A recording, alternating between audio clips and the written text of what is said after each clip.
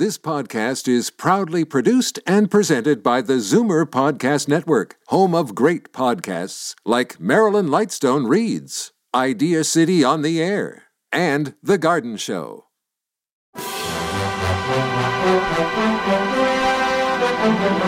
It's Zoomer Radio's Theater of the Mind with Frank Proctor. Open your mind as we fill your head with amazing thrills, chills, and laughs. Theater of the Mind. The best love programs from radio's golden age. Only on Zoomer Radio. Now, here is your master storyteller, Frank Proctor. Well, thank you, and welcome to the show. Box 13 is a syndicated radio drama about the escapades of a newspaperman-turned-mystery novelist, Dan Holliday, played by film star Alan Ladd. Created by Ladd's company, Mayfair Productions, Box 13 aired in different cities over different dates and times. It first aired in some United States radio markets in October of 1947. So here's the background. To seek out new ideas for his fiction, Holliday ran a classified ad in the Star-Times newspaper where he formerly worked. And he ran this ad. Adventure wanted. We'll go anywhere. Do anything. Write Box 13, Star-Times. And the stories followed his adventures when he responded to the letters sent to him by such people as a psycho killer and various victims. Sylvia Picker appeared as Holliday's scatterbrained secretary, Susie, while Edmund McDonald played Police Lieutenant Kling. Russell Hughes, who had previously hired Ladd as a radio actor way back in 1935 at $19 a week, wrote most of the script, sometimes in collaboration with Ladd. The partners in Mayfair Productions were Ladd and Bernie Jocelyn, who had previously run the chain of Mayfair restaurants. Pretty busy guy, Alan Ladd, huh? Well, let's go for the episode tonight entitled Hot Box.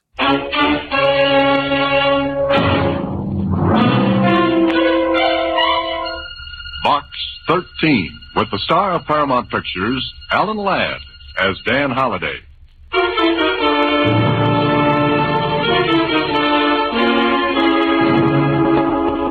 Box 13, care of the Star-Times. Enclosed, you'll find enough money to do what I want you to do. Go to the Mason auction rooms and bid on an old Chinese teakwood box. I must have that box. And if you get it for me, wait for further instructions.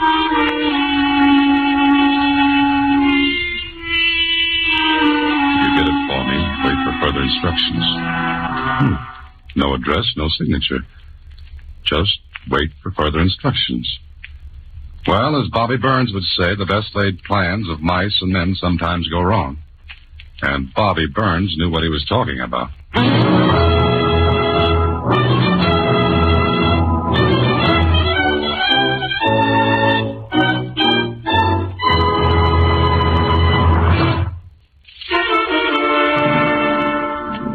And now, back to Box 13 and Dan Holliday's newest adventure, Hot Box. It doesn't sound very interesting, Mr. Holliday. You never can tell, Susie. Now, suppose this teakwood box contains a million crown jewels, and suppose international jewel thieves are after them, and I get mixed up and... Gee, go on, Mr. Holliday. That sounded wonderful. Well, what happens then? Well, and then I... What am I saying? I must be out of my head. Well, I think you should go. To the auction, I mean. Auctions are very interesting. I went to one once. They're like a gin rummage sale. The gin, Susie. That's extra. Oh. Anyway, maybe I'll see what's in that teakwood box. You'll be able to reach me at the Mason auction rooms. Well, right there's where the plans begin to get twisted. I took a wrong turn and landed at the Mason auction rooms after the sale had started. They just sold a teakwood box. Sold it to a scared-looking little guy. He was about 55, pale, and he kept looking around the room while they wrapped the box for him. It wasn't big, that box. Maybe about the size of a cigar box.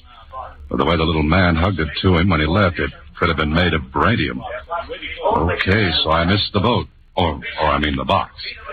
But I wanted something for my trip across town, so I followed the pale little guy from the room. He looked around and saw me. I raised my hand to signal him, and that did it. He sprinted out to the sidewalk like a rabbit. I went after him. I wish I hadn't, because when he saw I meant to follow, he took a couple of wild looks around, and then... Hey, look out! He ran across the street against the traffic signal and right into the path of a car. What happened here anyway? I pushed my way through the crowd that gathered. The little guy was lying on the street. I couldn't help it. He ran right in front of me. He ran against the light. Hey, did anybody see it? Did anybody see it? Yeah, I saw it. It wasn't your fault. No, it wasn't my fault. I was trying to stop. I wasn't going fast. I was just going to make the turn. Well, is he hurt bad? The little man looked as though he was badly hurt. Somebody sent for an ambulance, then I remembered the box. I looked around for it. It wasn't on the street. He didn't have it anymore. I looked over the crowd. Nobody had it.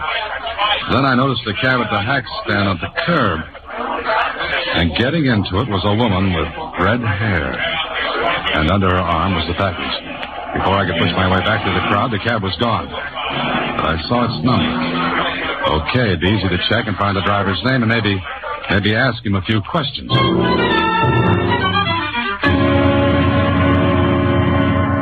I waited on the street until the ambulance got there. The intern said it was probably concussion. But that evening I drove to the Marchmont Apartments. Yeah, that was where the driver of the cab said he took the woman. I looked at the names on the mailboxes. 9 apartments in the building. Well, one way to get in was to push all the buttons and wait for the door to click open. I went in, but as I did, I looked out the door. Oh, there was a tail on me. I caught a quick glimpse of a man's face. He hurried past, but not before he gave me a good look. Well, that teakwood box was leading to something. After disturbing 7 occupants of 7 different apartments and getting 7 nasty comments, I rang one buzzer. The name underneath was Ruth Cornwall. Is that you, Tommy? Yes, Ruth. Just a second. Oh. Good evening. Who are you? Not the Fuller Brush man. May I come in? Of course not. I've come about a teakwood box. Will you please go? Oh, maybe you didn't hear me.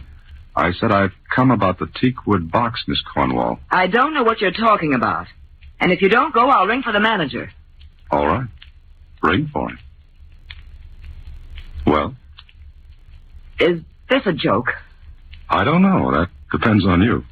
Well, come in. That's better. Now, who are you? My name's Dan Holliday. Do I know you? No, I don't think so. But I know you. Oh, you do? From where? From this afternoon, when you hopped into a cab with a package that belonged to a little man. Oh. If that was supposed to be a careless laugh, you need a lot of rehearsal. What makes you think I'm the person you're looking for? I just managed to catch sight of that beautiful red hair of yours. Really, Mr. Holliday, I thought this was a joke at first, but it's getting a little absurd. Oh, no, wait a minute. I think you better go now. All I want is an explanation. What's in that box? What's in that box that makes it so important? Well, if I knew what box you were talking about, maybe I could tell you. Let's quit waltzing, Miss Cornwall. You wouldn't have let me in this apartment if you knew nothing about all this. But you were scared enough to let me come in and talk. That makes sense? Why should it? Because I could swear you seem relieved about something. Maybe you were expecting someone else to come after you. Were you? Of course not. All right, I'll wait.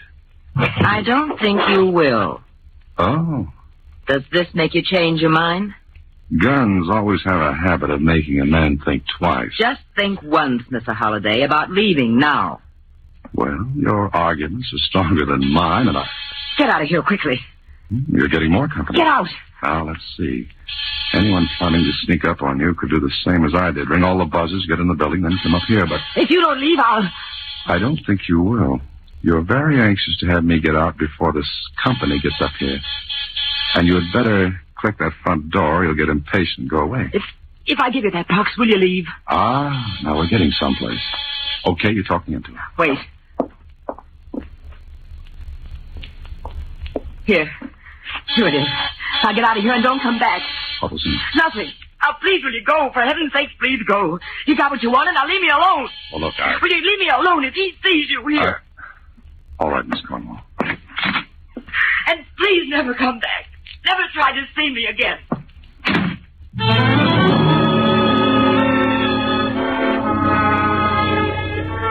I don't know what it was, but there was something about Ruth Cornwall that put me in sympathy with her.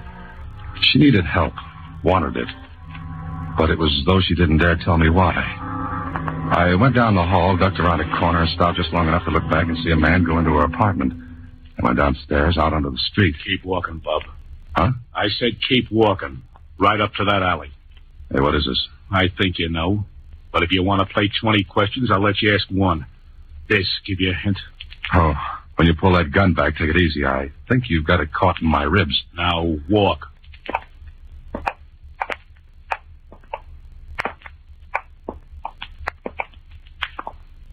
Far enough. Now what? Give me that box. What box? Ain't you funny? Yeah, I do card tricks, too. That's enough. Hand it over. Seems to be my night to play give and take. Okay. That's better. Now, good night, Holiday.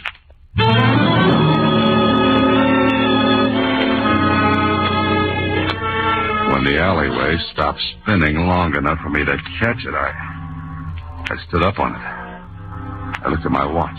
As closely as I could figure, the character who tattooed my head had put me out for a half an hour. See what you get when you put an ad in the paper advertising for adventure? You get it. With lumps. Well, there's nothing more I could do that night. My head felt like the inside of a bass drum in a band. And all I wanted to do was hit Betty by and let my head rest on a nice, soft pillow.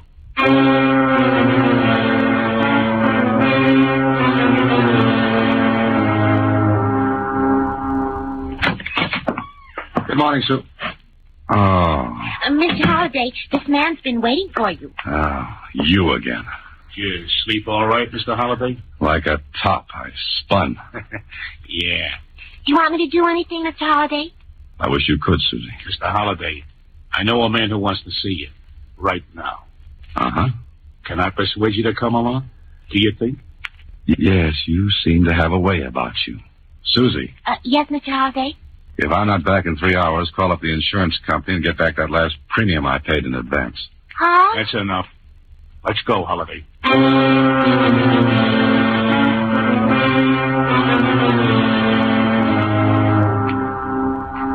Here's Holliday, Mr. Conrad. Oh, yes. Please come in. Sit down. What's the idea? Funny, I was going to ask you that. Here, take a look. No, that's the box. But it's empty. So it's empty. What am I supposed to do? Fill it with Easter eggs? Shut your trap, Holliday. Take it easy, Jimmy. Maybe Mr. Holliday will tell us things. Now, Mr. Holliday? Like what? Look, I sent you the letter to bid on this box. I checked. Never mind how I found out who you were. Oh, well, then you should know I didn't get the box at the auction yesterday. I know, but you got it last night. From whom? Look, that's the way I got it. Empty. What more do you want from me? Information. Who had that box? Does it make any difference? You've got it now. I want what is in it. That's the way I got it. Jimmy. Yeah, Mr. Conrad? Did you see anybody take the box yesterday when that man was hit by the car? No, whoever did got away fast. Yeah. But Holliday, you went to the Marchmont Apartments last night. When you came out, you had the box. And that's as far as it goes. Not quite. Where'd you get it from? Conrad looked hard at me. So he didn't know Ruth Cornwall. I could tell him and put her on the spot. But I didn't want to do that. Not until I found out a bit more.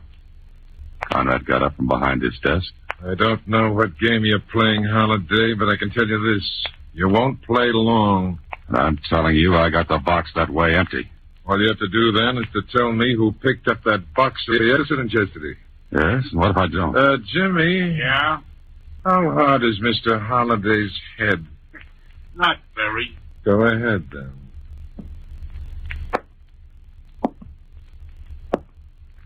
Wait a minute. Hold it, Jimmy. Okay, Holiday? What? Look, you want what was in that box, right? Sure. Then let me go after it. What are you talking about? You didn't go to the auction yourself to bid for the box, which means that you didn't want anybody to see you get it. All right. Whatever was in that box is important to you. But if you beat me up, you'll never find out. You see, I'm the only one who knows who had it. Well, we could go to the Marchmont and find out. Sure, but you wouldn't find anybody because there's nobody there now. Smart, huh? Yeah, smart. It was a bluff, it had to be. But Conrad was afraid to call it. If he did, he wouldn't get what he wanted, he thought. He stared at me, and then... Okay, Holiday, I don't know how you found out how important this is, but evidently you did. All right? How much do you want? What makes you think I want anything? Are you kidding? Okay. We'll decide that after I get what you want. Bring the notebook and we'll talk it over. What's the deal? But you won't be alone, Holiday. You'll have company all the way. Oh, how nice. Jimmy has such a good face. You know, it'll do me a lot of good to be seen with him. Yeah, if you don't come through, it could also do you a lot of harm.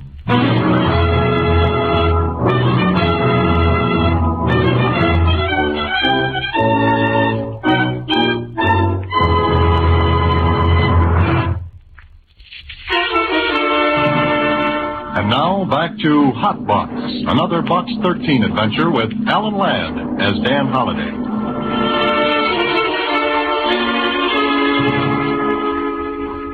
Well, I could have wound up the whole thing by telling Conrad about Ruth Cornwall.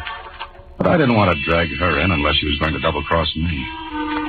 Okay, there had to be a starting point. And for me, it was the hospital where the little guy who had bought the box was taken after his accident. Well, I'm afraid you can't talk with him, Mr. Holliday. As a matter of fact, there was another man here yesterday. And he frightened our patient so badly that he had a relapse. Oh. Doctor, what's your patient's name? Ralph Sanders. He's an ex-convict. Just got out of prison a few days ago. Oh. Okay, thanks, Doctor. Here's my name and phone number. If I can talk with him at any time, please call me, will you? So that was a dead end. Then I got the idea that the people at the auction rooms might be able to help. Here it is, Mr. Holliday. That box was part of lot number 509. What does that mean? Well, lot 509 was in storage here. For a time, we received the money to pay for the storage, and then it stopped. How long ago? Oh, it must have been over 60 days. We hold goods that long and then offer them for sale to pay for the storage charges. How long did you have this lot 509? Well, let me look at the books.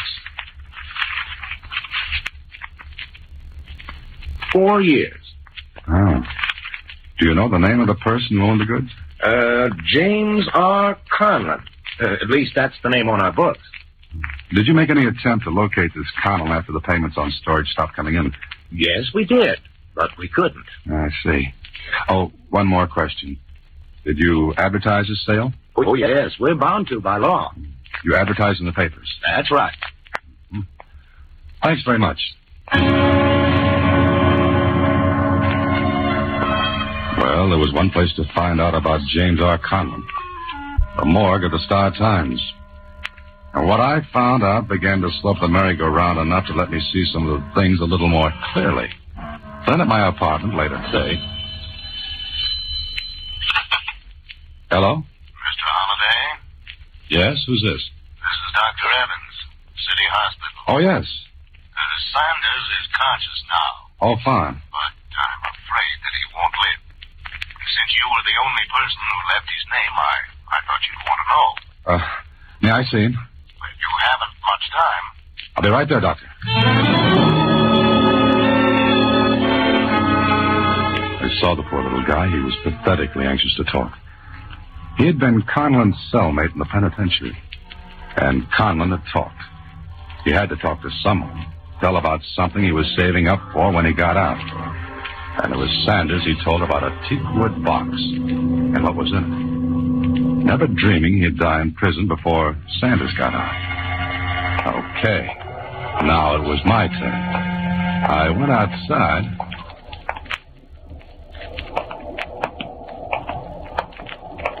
Hello, Jimmy. Still playing tag with me? What's the idea, Holiday? Oh, I'm full of ideas. But the best one of all is, let's go to Conrad. You got that book? Not with me, pretty boy. You want to get your head singed? Look, we're going to Conrad right now. Why, I ought to poke you ought to, right but you won't. Now, let's get going.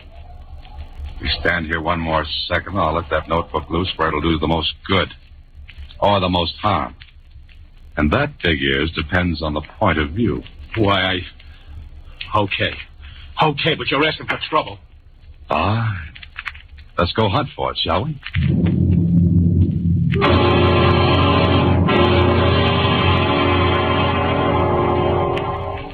Well, hello, Holiday. Glad to see you back. You're an optimist, Conrad. Here, I brought your son back with me. Say hello to Papa, Jimmy. What's this all about? I just got tired of having Jimmy hawking. Jimmy, has he got it? Yeah. Where is it, Holiday? I know. With you? No, don't be silly.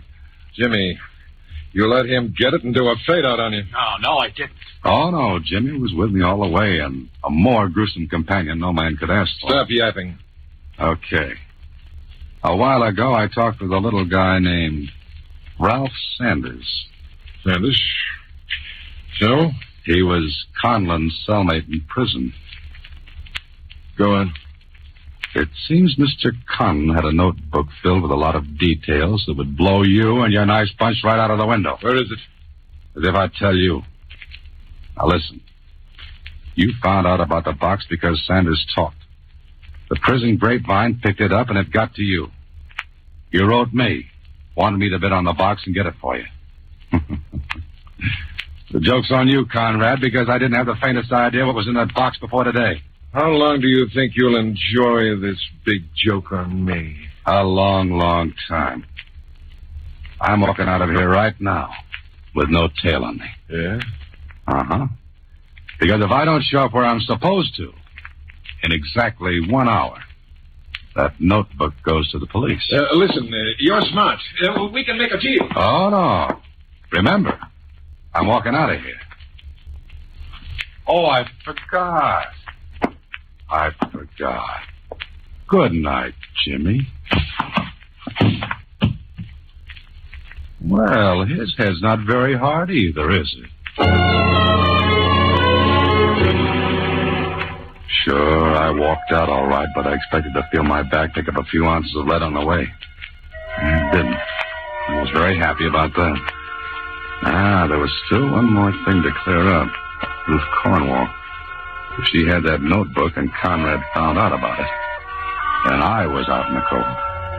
I got to the Marchmont apartment as fast as I could because it could be that she was going to do a little business with Conrad herself. I got in, went to her apartment.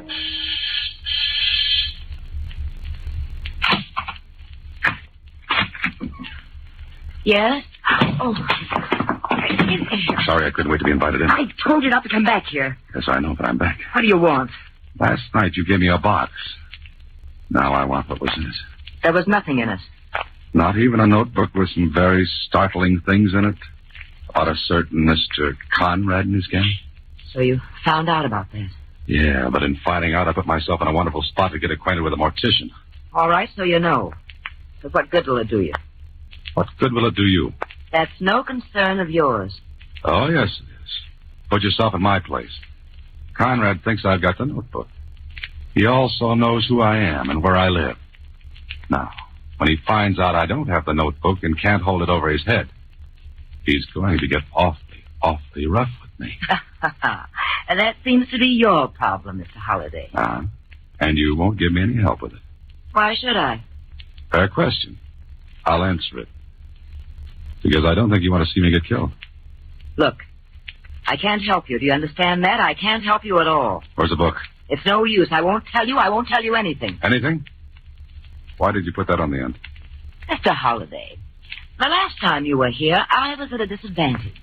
Now our positions have reversed. I think you'll leave now without giving me any more trouble. All right.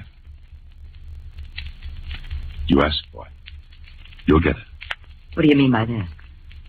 I did a lot of reading today, Miss Conlon. No. Oh, don't call me that. You don't know that. You can't know that. No. No, you can't know that. It was a throw in the dark, but it did where I wanted it to. The clippings on Conlon mentioned something about a daughter. Not much. But enough to give me a hint that Ruth Cornwall and Ruth Conlon were the same. I watched her for a few seconds, and then... All right. I'm Ruth Conlon. Are you satisfied now? Not quite. What I said before still goes. Do you want me to get killed? No. No, of course not. And what are you doing with that notebook? But if I tell you, what do you do? That depends on what you tell me. All right. I'll tell you. My father died in prison. No one knows I'm his daughter. No one. For 4 years, I've lived under another name, waiting for him to come home, waiting to help him get even with Conrad and the men who sent him to prison. Sure, he could have told things at his trial. He knew he'd been double-crossed, but he wanted to wait. And now? And now I don't know. What don't you know? I'm going to get married. You see, I didn't count on falling in love at 35. Falling in love with Tommy. Oh, he was the man who came here last night after I left. Yes. I had to get that notebook. Because if someone else got hold of it, all the old scandal would be raked up again. People would find out who I was, that my father died in prison. Tommy would find out. I see. I waited a long time to get even with Conrad, but now I don't want to. Because of Tommy. Oh, don't you see? I can't let anyone else have that notebook. I want a chance to live like anyone else, like you or a million other people. Yes, I see. So, now what do you do? I can't do a thing, Miss Conlon. It's your problem now. Mine. That's right. You can destroy that book and let Conrad go along his merry way. You can forget your father. He's dead. Whatever happens to Conrad now won't help him. That's true. But leave us out of it. If you let a man like Conrad go free when you could put him where he belongs, that wouldn't be any good, would it? Oh, please stop it. And maybe something you've never thought about, but... What? Someday your Tommy might find out. Oh, no. You've got nothing to be ashamed of. It wasn't you. It was your father. Why don't you start with a clean page? If this Tommy's the right guy, he'll understand. Well, Miss Conlon?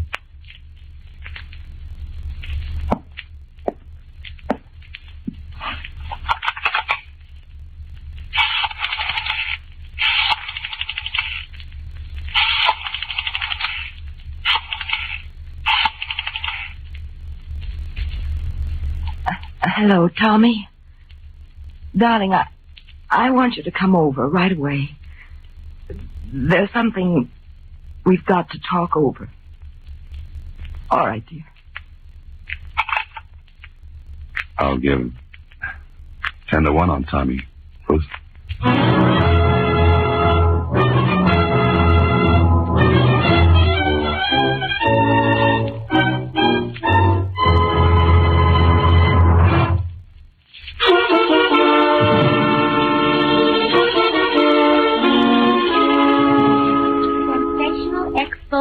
Of notorious racketeer after 5 years. Dead Man's Notebook. Forget that, Susie. Turn to the society page. Oh, Tom. Here. Now, read that. Mr. and Mrs. Tommy Gibson leave for Bahamas on honeymoon. Gee, the Bahamas. You must feel just like stupid, Mr. Holliday. The word is Cupid, Susie. And I'm dressed differently.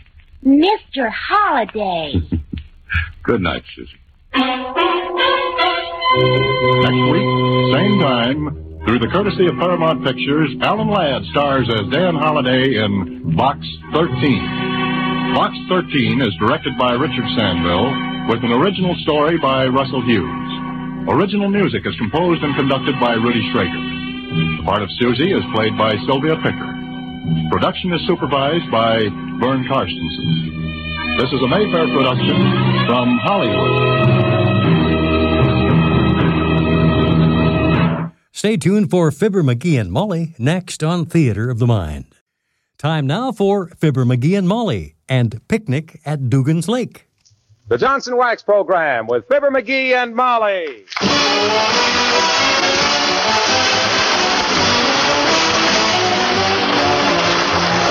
The makers of Johnson's Wax products for home and industry present Fibber McGee and Molly with Bill Thompson, Gail Gordon, Arthur Q. Bryan, and me, Harlow Wilcox. The script is by Don Quinn and Phil Leslie. Music by the King's Men and Billy Mills Orchestra.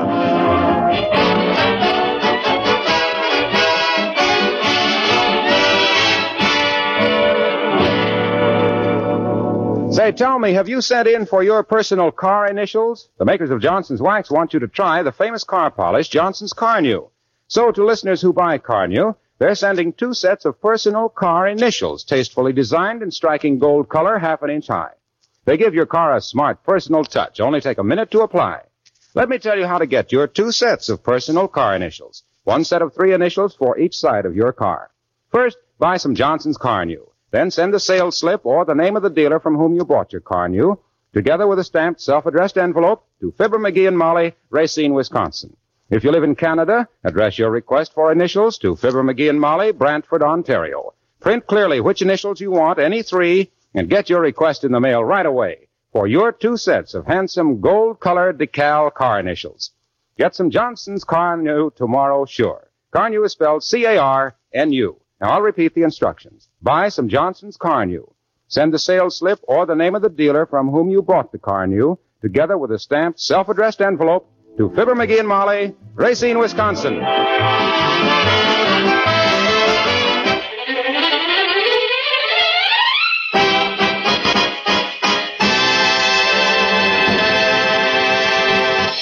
June, as the song has it, is busting out all over. The rich are varnishing their yachts, the poor are laughing at the coal dealer, and the great middle classes are planning picnics, like Fibber McGee and Molly.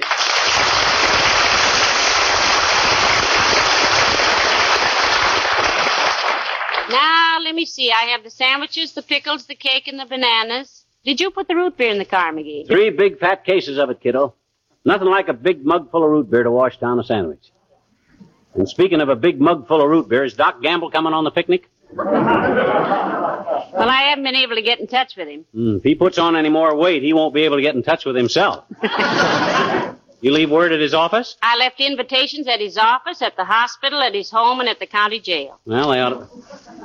At the county jail? Yes, I thought they might call him in on a consultation. Huh? Yeah, there's an epidemic down there, you know. There? In the jail? What kind of an epidemic? Hacksaws, I believe. Hacksaws are tools, not a disease. Oh, I guess I misunderstood. The paper just said that 5 prisoners had broken out with hacksaws. Must have been a dumb bunch of guys. You could kick your way out of that hoosgow with moccasins on. Badly constructed, is it? Badly constructed. Anytime you can't stick your finger through a wall, it's because the sheriff is on the other side leaning against it. I always wondered why... That building is so damp, the deputies made $3,000 last year trapping lobsters in the basement. Why, hey, you putting some of those oatmeal cookies in Yes, dearie. Now let me see. I have salt and pepper, knives and forks and spoons. How about oyster forks? Oyster forks at a pick...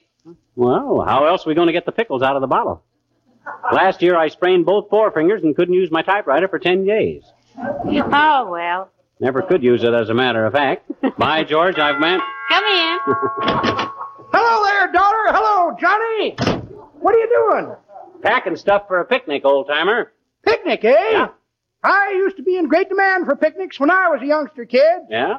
Only feller in town could build a campfire scientific. How did you build a campfire scientific? Well, sir... Well, sir, Johnny, an old Indian showed me the secret. Oh. You take and dig a little trench in the ground, see? And you get some dry hickory twigs, sassafras leaves, and gum off in a pine tree. Yeah. You build a little pyramid out of the twigs, lay the gum on top, spread the leaves around, then lay a log onto it. Yeah? Then you drench it with kerosene and aim a blowtorch at it. Never fails. Another good way is tie a lightning rod on a pile of dynamite and wait for a thunderstorm. That's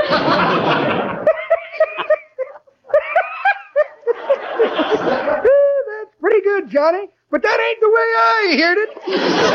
The way I heard it, one feller says, t'other feller says, I see where England has finally decided what to do with India. That so, says t'other feller. What they gonna do with it? Just what everybody told them to, says the first feller. Give it back to the Indians. Well, may not be funny, kids, but it's topical. Say, would you care to come on this picnic with us, Mr. Oldtimer? No, you're sweet, daughter, but no thanks. You know what I always say? Fresh air's all right if you don't inhale. Well, I just dropped in to say howdy. Howdy. Howdy. Howdy. Howdy.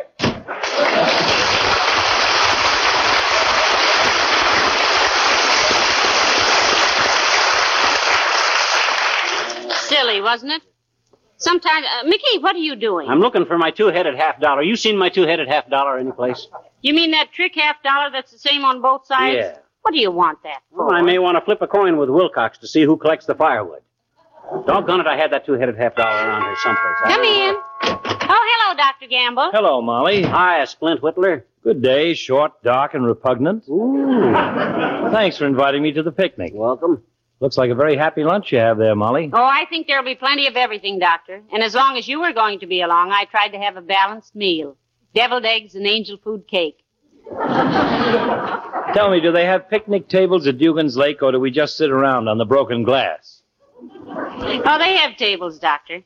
Are you going to swim? Yes, I think I might. Great exercise, swimming. Takes it off in the right places and puts it on in the right places.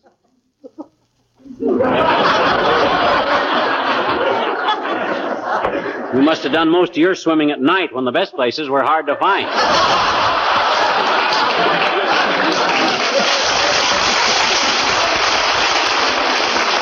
Ah, McGee, don't be so insulting. That's all right, Molly. Did you ever notice that everybody at Dugan's Lake gets out the fishing tackle when McGee goes swimming? They want to go after the fish while they're still laughing. What time is this picnic, by the way? 4:00, Doc. I'll be there. I have a financial as well as a sentimental interest in that lake. Oh? Yeah, I dropped 3 souvenir $20 gold pieces off the dock last year. Nobody was able to recover them. I'll see you out there. 3 $20 gold pieces, eh? Doc lost them off the end of the dock, eh? Well, anything that mug can lose, I can find. Where's my swimming trunk? Now, you take it easy, dearie. You're not a very good diver, you know. For $60, I'll bring up the Lusitania. Come on, let's be the first ones at Dugan's Lake. Oh, brother, I can use $60 like Brittle can use peanuts. Get your hat, kiddo. I got the basket. You grab the ant powder. Come on, let's go. We gotta get...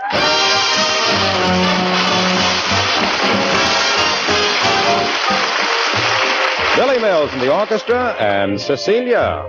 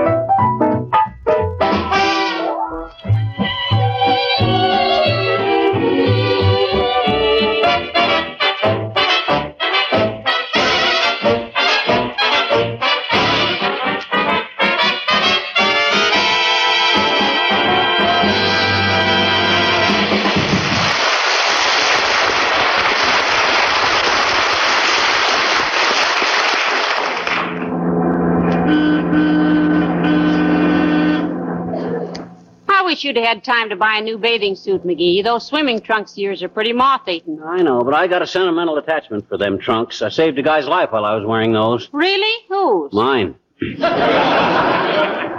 They fit so bad I didn't want to go buy any hamburgers, so I swam on my empty stomach. Otherwise, I might have got cramps and drowned on... Yes, sir, I was... Oh, stop, McGee. There's Wallace Wimple. We told him we'd pick him up, you know. Gotta get them brakes fixed. Hop in, Wimple, old man. Hello, Mr. Wimple. Hello, folks. My, we're glad you could come on this picnic, Mr. Wimple. Yeah, how'd you get away from Sweetie Face for the day, Wimp? You mean my big old wife? Yes, did she object to your going on the picnic, huh? What could she do, Mrs. McGee? I just put my foot down. My gosh. At last, eh? You really put your foot down, Mr. Wimple. Yes, I did. I put my foot down and waited. Nothing happened. And I put my other foot down. Nothing happened. So I just dropped out of the tree and ran like everything. What were you doing up in the tree in the first place, Wimp? Reading my bird book. Your what, Mr. Wimple? My bird book. And the silliest thing happened while I was sitting up in that tree. Yeah? A little bird flew up and squatted down on my head like it was a big egg. It was so cute. What kind of a bird was it, Wimp? That was the silly part of it, Mr. McGee. I looked it up in my bird book, and it was an Arkansas nuthatch. Did I ever tell you about the feeding habits of the green-winged Montana twiddle? Twiddle? Yes. A twiddle is like the South Dakota duck-billed gillfinch, except it has wing flaps. Oh. Well, during the mating season, which is from February to January, the twiddle eats nothing but radishes, and when it sings, it sounds like, pardon me, pardon me, pardon me.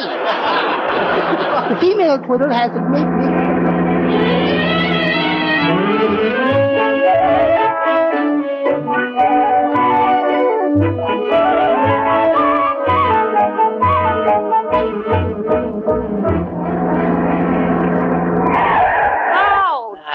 Gotta get them brakes fixed. Well, here we are, Mr. Wimple. I guess we're the first ones here. You kids take the lunch over to the table. I'm going to slip my pants off in the car on account of I got my swimming trunks on underneath my pants on.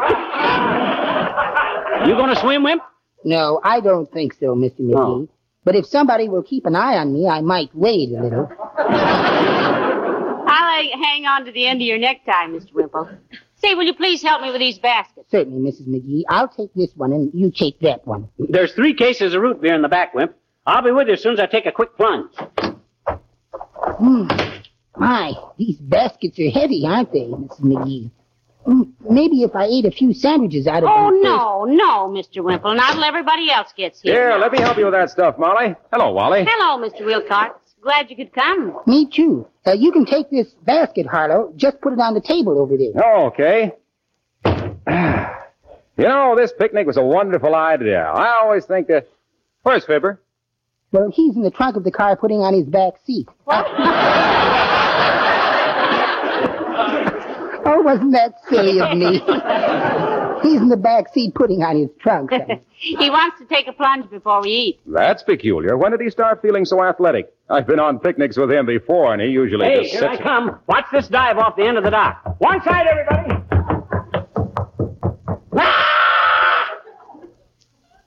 I didn't hear any splash. That must be a very high dock. Or maybe he didn't know there was a rowboat tied right under the end of it. A rowboat? Heavenly days, why, them poor man... That's the dad-ratted lame brain that tied this boat down here. I'd like to busted my neck.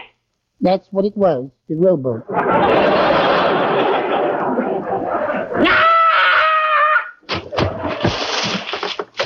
Oh, my goodness. Isn't this a wonderful day for a picnic? Can you think of anything more beautiful, Mr. Wilcox, than a lunch in the open with the blue sky overhead and the green grass underfoot? Yes. What, Harlow? Eating in an immaculate kitchen with a ceiling overhead and a gleaming Johnson's glow-coated linoleum underfoot. That's beauty to me.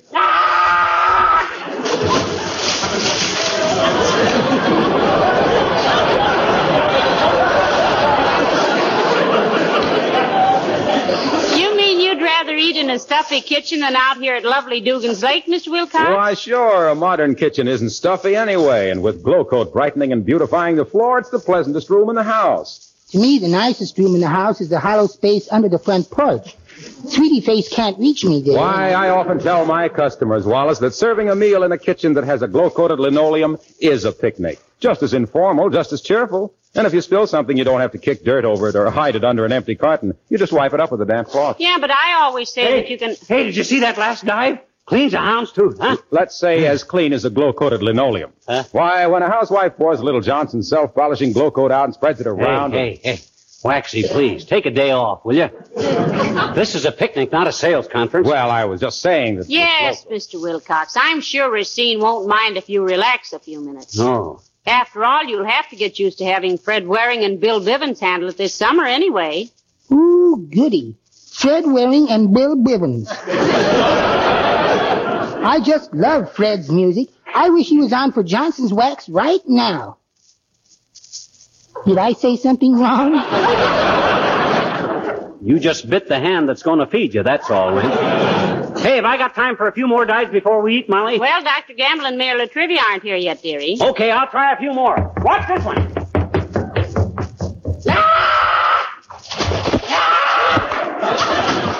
Hey, did you see that? He landed on his stomach and bounced. He certainly stays underwater a long time, doesn't he? Oh, yes. He's learned to hold his breath for 13 weeks at a time, Mr. Wimple. Options, you know. Oh, here comes Mayor Latrivia. You, Mr. Mayor, over here. Who's that with him? Oh, it's the little girl who lives across the street from you. Hello, Your Honor. Hello, Teeny. Hello, Hi, Molly. Hello, Wimple. Well, now that everybody's here but Dr. Gamble, I guess I better go start the lunch, huh? I'll help you, Molly. So will I. Stay and eat with us if you like, Teeny. There's plenty of everything. I told you you'd be invited if you walked in here with me, Teeny. I'm the Elsa Maxwell of the picnic ground. Well, gee, it does look like you need more women at this party. Oh. What's that, a big fish? That's a matter of opinion, Teeny. Mr. McGee just dove off the end of the dock. Oh. Gee, this is gonna be fun, I bet you. I love picnics, Mr. Honor. Not Mr. Honor, Teeny. Your Honor. My honor? No, my honor. You say Your Honor when you address me. Okay, my honor. No, look, you don't understand. The chief executive of the city is called His Honor the Mayor. Oh. Personally, I'd just as soon be called Mr. Latrivia, but custom decrees that I be spoken to as Your Honor or Mr. Mayor. You understand? Well, No. All right, I'll try to make it a little clearer. Now then, suppose you were the mayor of Wistful Vista. All right. Now, the first thing we gotta do is have longer recess in the schools, I betcha. And then we gotta give my teacher, Miss Yegley, a raise on account of she's so nice to little children. And then, Now, just a minute, please, Teeny. This was just a temporary appointment. Oh. Purely hypothetical, for the sake of argument. Okay, Indian giver. If you were the mayor, I'd come up to you and say, "Ah, there, good morning, Your Honor." As it is, you say the same thing to me. I can't, I betcha. Why not? It isn't morning, it's afternoon. That's beside the point. I was merely trying to...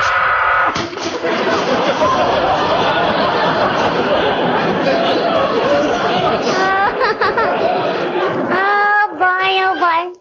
Listen to Mr. McGee dive. Did you hear that splash, Mr. Honor? It is not Mr. Honor. It's Mr. Mayor. It's just not, I bet you. It's Mr. McGee. I saw him when he jumped in. I didn't mean who I am. I mean, I didn't honor the man who jumped into the mayor. Oh, no. Now, give it a chance, Mr. Honor. You addressed me as Mr. Dive. Honor. And the man who McGee'd into the splash, I was... You said this.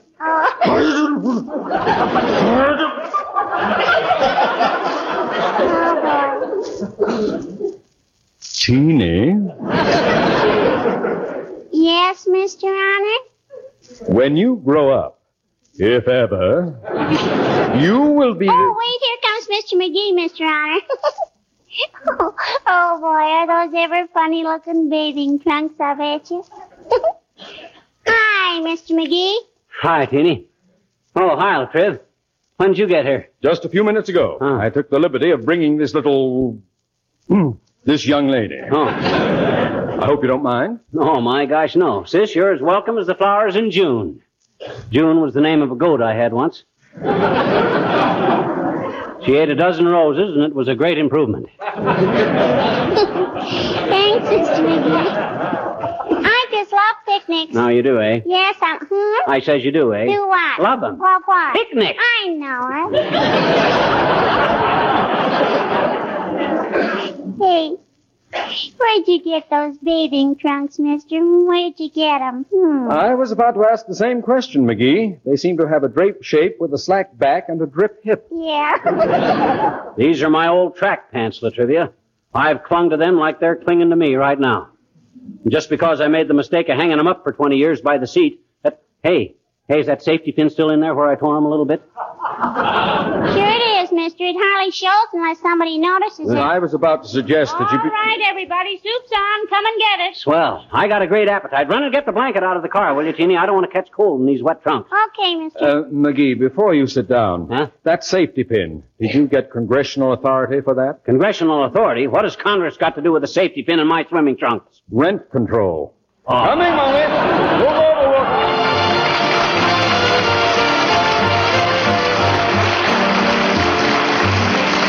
The King's Men and Oh, Eveline. Oh, Eveline, my Eveline, oh, whisper to me, honey, you'll be mine. Way down yonder in the old cornfield for you I pine. Sweeter than the honey to the honeybee. I love you, say you love me. Meet me in the shade of the old apple tree. Heavy, heavy, heavy Eveline. Oh, Eveline, be mine. Oh, Eveline.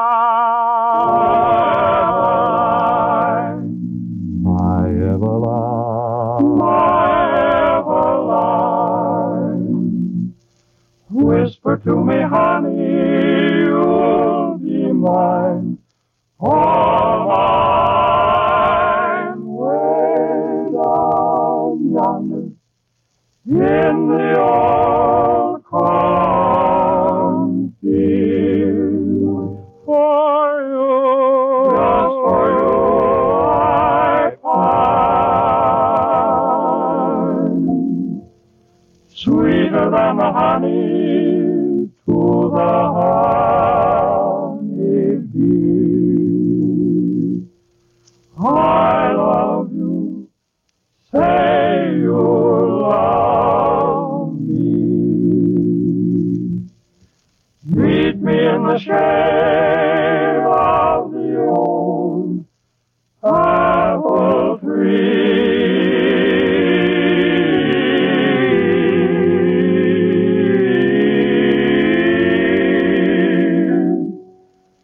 Eva, Iva, over, ever, Eva, Iva, over, ever, Eva, Iva, over, Eveline.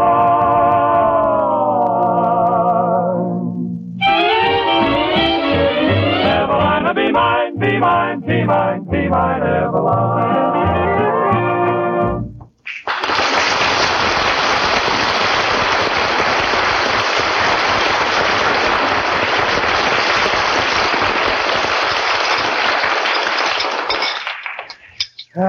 Molly, that was the best picnic supper these tired old teeth ever got together on.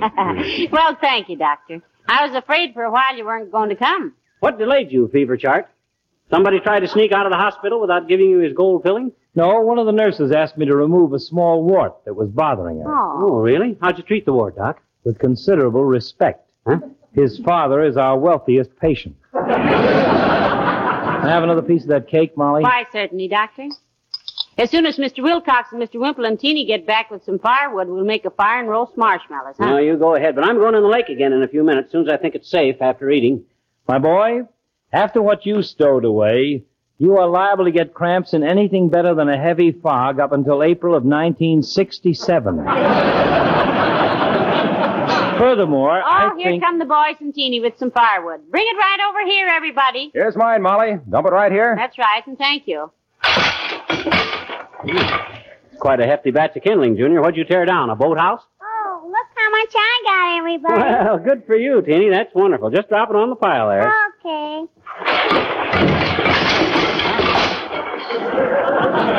Well, now that's what I call firewood. And cut to just the right lengths, too. Where'd you find it, Teeny? Oh, I was just lucky, I guess. There was a truck parked over there with a lot of this wood on it. Oh, I see. We better start the fire quick. Hey, where's Wimple with his wood? Here I come, Mr. McGee. Look out, everybody. I'm going to dump it. Right on the pile there, Mr. Wimple. Am I tired? Are there any more sandwiches?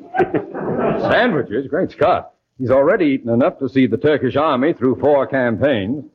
Well, if somebody will build a fire, we can roast the marshmallows. Yeah. Somebody build a fire. I'm going to take a dip in the lake. Watch this dive, everybody. Here I go.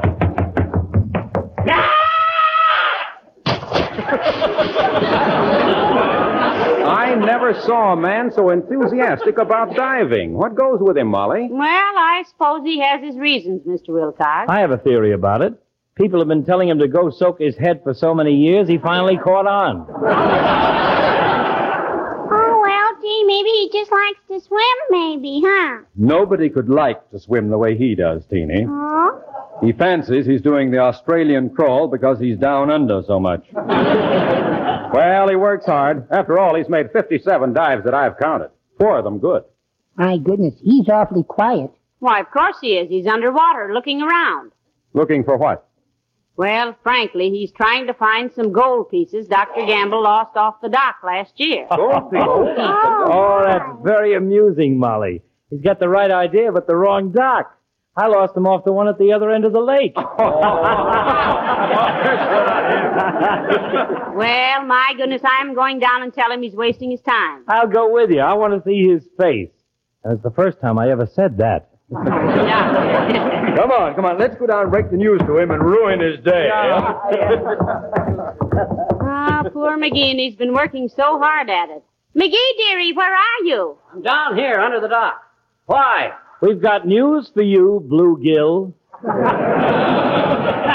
Doc lost his gold pieces at the other end of the lake. So what? I quit looking for them gold pieces 15 minutes ago.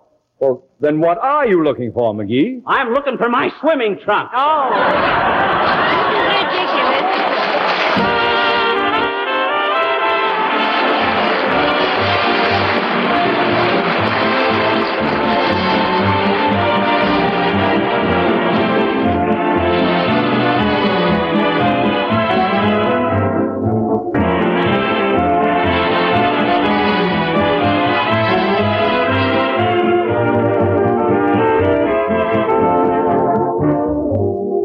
I think it was very kind of the boys to take you out of the lake in a blanket, McGee. Well, I could have found my trunks if they'd left me alone. I'd barely got started. You'd what got started? Barely. Mm-hmm. Huh? Oh, yeah. Good night. Good night, all.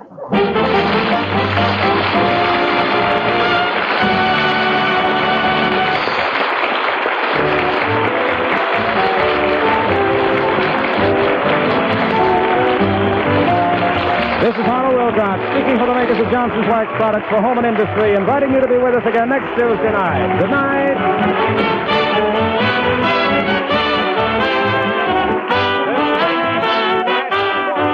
Thank you for listening. Tomorrow night, it's Challenge of the Yukon, followed by Life with Luigi. Thanks to Paul Stringer and Joel Schoenwell for technical support. The executive producer for Theater of the Mind is Moses Neimer. I'm Frank Proctor. Have a great night. This podcast is proudly produced and presented by the Zoomer Podcast Network, home of great podcasts like Marilyn Lightstone Reads, Idea City on the Air, and The Garden Show.